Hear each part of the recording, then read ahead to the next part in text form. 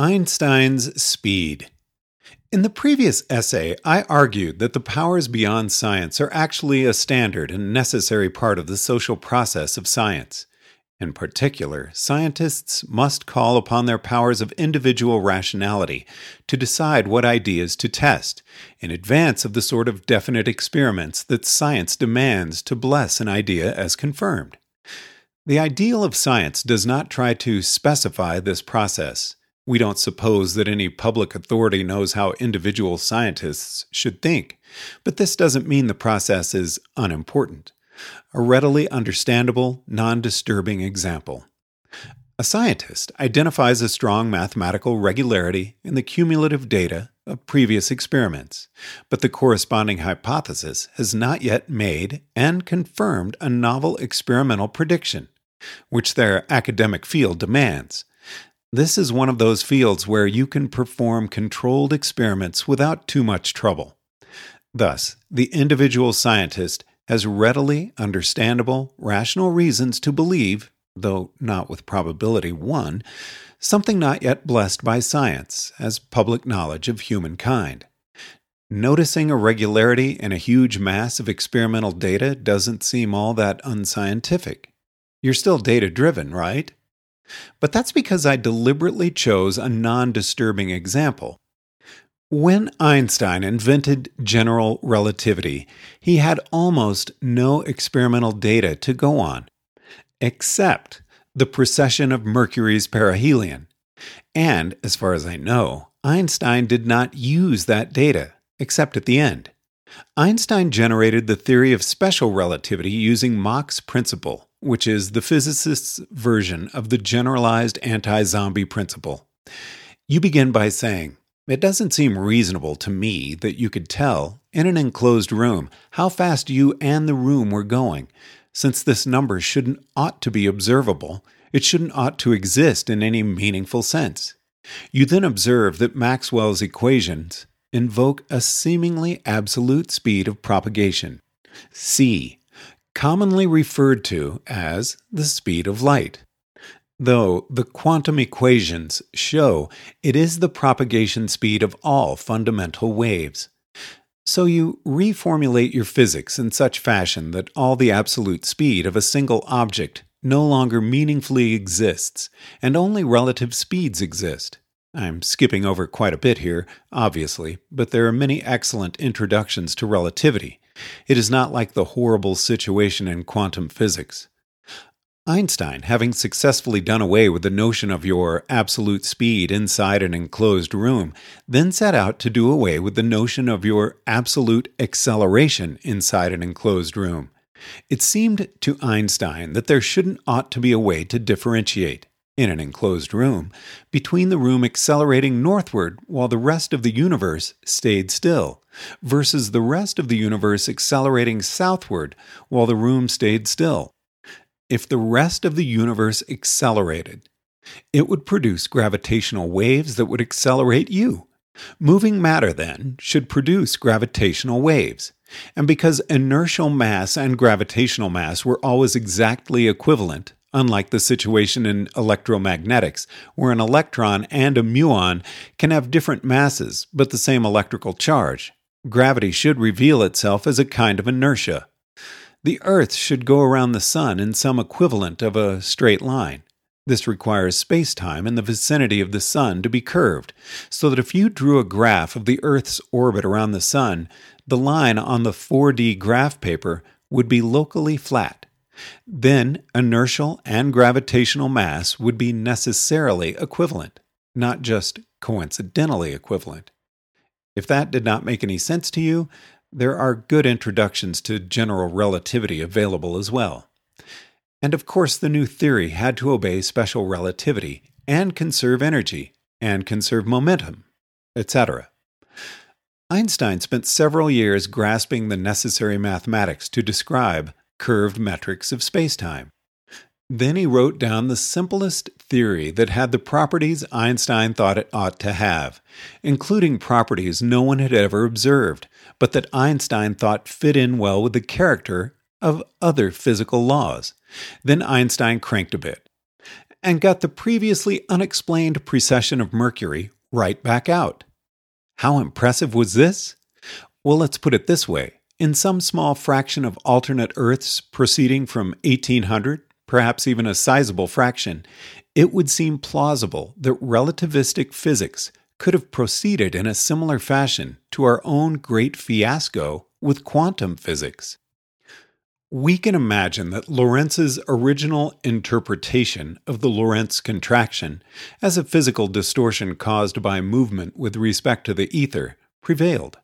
We can imagine that various corrective factors, themselves unexplained, were added on to Newtonian gravitational mechanics to explain the precession of Mercury, attributed, perhaps, to strange distortions of the ether, as in the Lorentz contraction.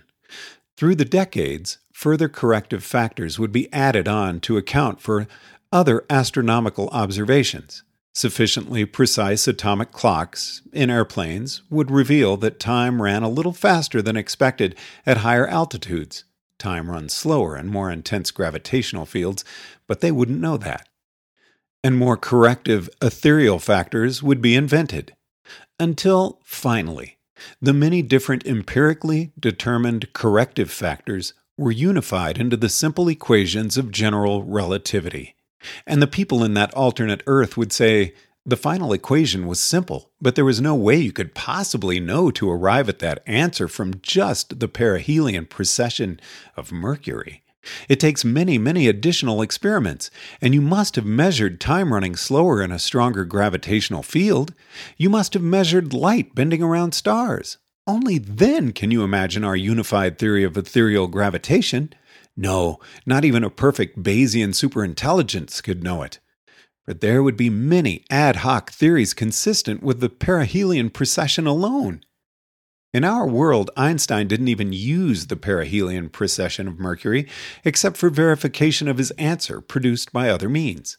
Einstein sat down in his armchair and thought about how he would have designed the universe to look the way he thought a universe should look.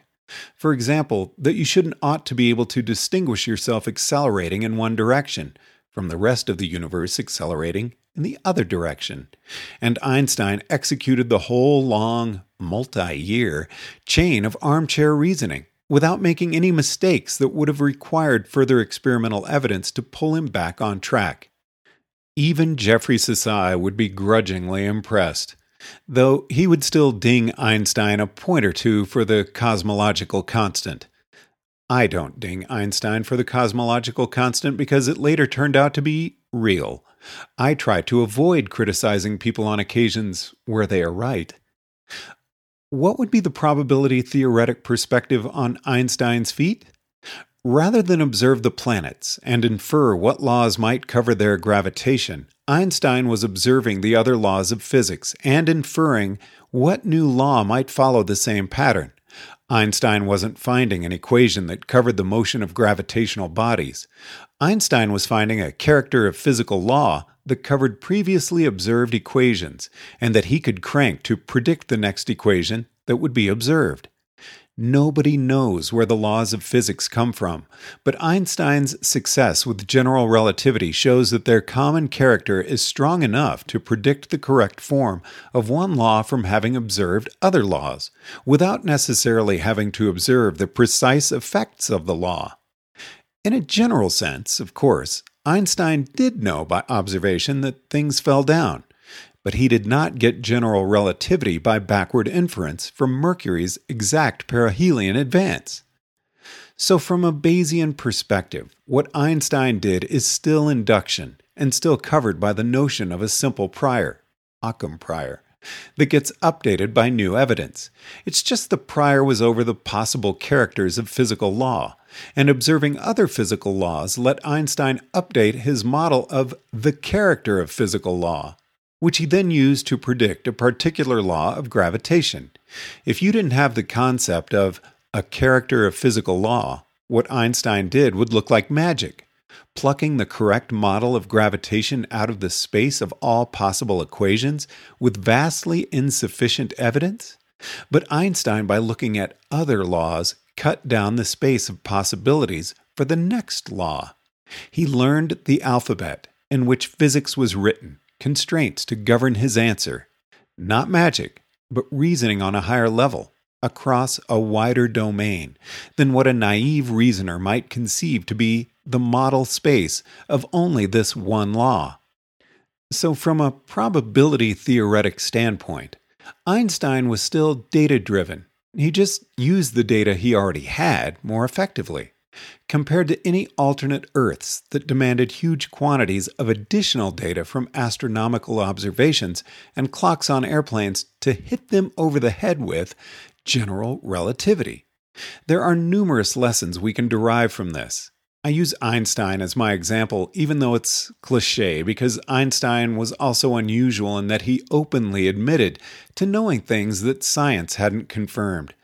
Asked what he would have done if Eddington's solar eclipse observation had failed to confirm general relativity, Einstein replied, "Then I would feel sorry for the good Lord. The theory is correct." According to prevailing notions of science, this is arrogance. You must accept the verdict of experiment and not cling to your personal ideas. But as I concluded in Einstein's arrogance, Einstein doesn't come off nearly as badly from a Bayesian perspective.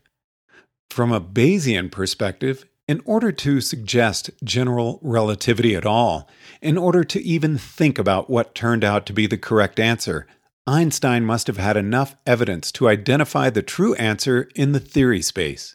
It would take only a little more evidence to justify, in a Bayesian sense, being nearly certain of the theory, and it was unlikely that Einstein only had exactly enough evidence to bring the hypothesis all the way up to his attention. Any accusation of arrogance would have to center around the question, "But Einstein, how did you know you had reasoned correctly?" To which I can only say, do not criticize people when they turn out to be right. Wait for an occasion where they're wrong.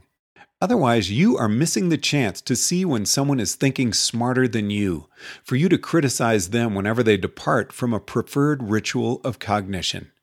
Or consider the famous exchange between Einstein and Niels Bohr on quantum theory, at a time when the then current single-world quantum theory seemed to be immensely well confirmed experimentally, a time when, by the standards of science, the current deranged quantum theory had simply won.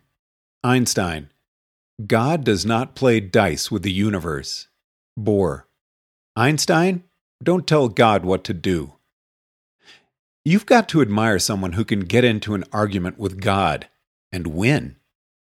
If you take off your Bayesian goggles and look at Einstein in terms of what he actually did all day, then the guy was sitting around studying math and thinking about how he would design the universe, rather than running out and looking at things to gather more data. What Einstein did successfully is exactly the sort of high-minded feat of sheer intellect that Aristotle thought he could do, but couldn't. Not from a probability theoretic stance, mind you, but from the viewpoint of what they did all day long. Science does not trust scientists to do this, which is why general relativity was not blessed as the public knowledge of humanity until after it had made and verified a novel experimental prediction, having to do with the bending of light in a solar eclipse. It later turned out that that particular measurement was not precise enough to verify reliably and had favored general relativity essentially by luck. However, just because science does not trust scientists to do something does not mean it is impossible. But a word of caution here. The reason why history books sometimes record the names of scientists who thought great high-minded thoughts is not that high-minded thinking is easier or more reliable. It is a priority bias. Some scientist who successfully reasoned from the smallest amount of experimental evidence got to the truth first. This cannot be a matter of pure random chance. The theory space is too large, and Einstein won several times in a row. But out of all the scientists who tried to unravel a puzzle, or who would have eventually succeeded given enough evidence, history passes down to us the names of the scientists who successfully got there first. Bear that in mind when you are trying to derive lessons about how to reason prudently. In everyday life, you want every scrap of evidence you can get. Do not rely on being able to successfully think high minded thoughts unless experimentation is so costly or dangerous that you have no other choice. But sometimes experiments are costly, and sometimes we prefer to get there first. So you might consider trying to train yourself in reasoning on scanty evidence, preferably in cases where you will later find out if you were right or wrong. Trying to beat low capitalization prediction markets might make for good training in this, though that is only speculation. As of now, at least, reasoning based on scanty evidence is something that modern day science cannot reliably train modern day scientists to do at all, which may perhaps have something to do with, I don't know, not even trying? Actually, I take that back. The most sane thinking I've seen in any scientific field comes from the field of evolutionary psychology, possibly because they understand self-deception, but also perhaps because they often, 1, have to reason from scanty evidence, and 2, do later find out if they were right or wrong. I recommend to all aspiring rationalists that they study evolutionary psychology simply to get a glimpse of what careful reasoning looks like. See particularly Tooby and Cosmides' The Psychological Foundations of Culture. As for the possibility that only Einstein could do what Einstein did, that it took superpowers beyond the reach of ordinary mortals, here we run into some biases that would take a separate essay to analyze. Let me put it this way. It is possible, perhaps, that only a genius could have done Einstein's actual historical work. But potential geniuses, in terms of raw intelligence, are probably far more common than historical superachievers.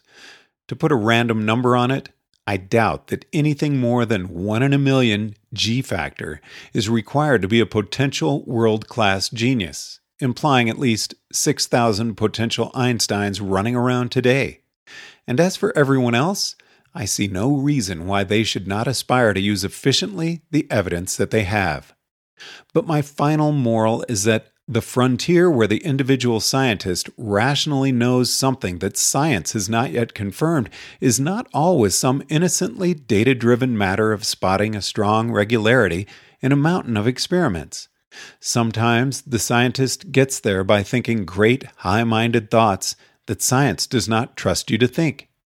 I will not say, don't try this at home. I will say, don't think this is easy.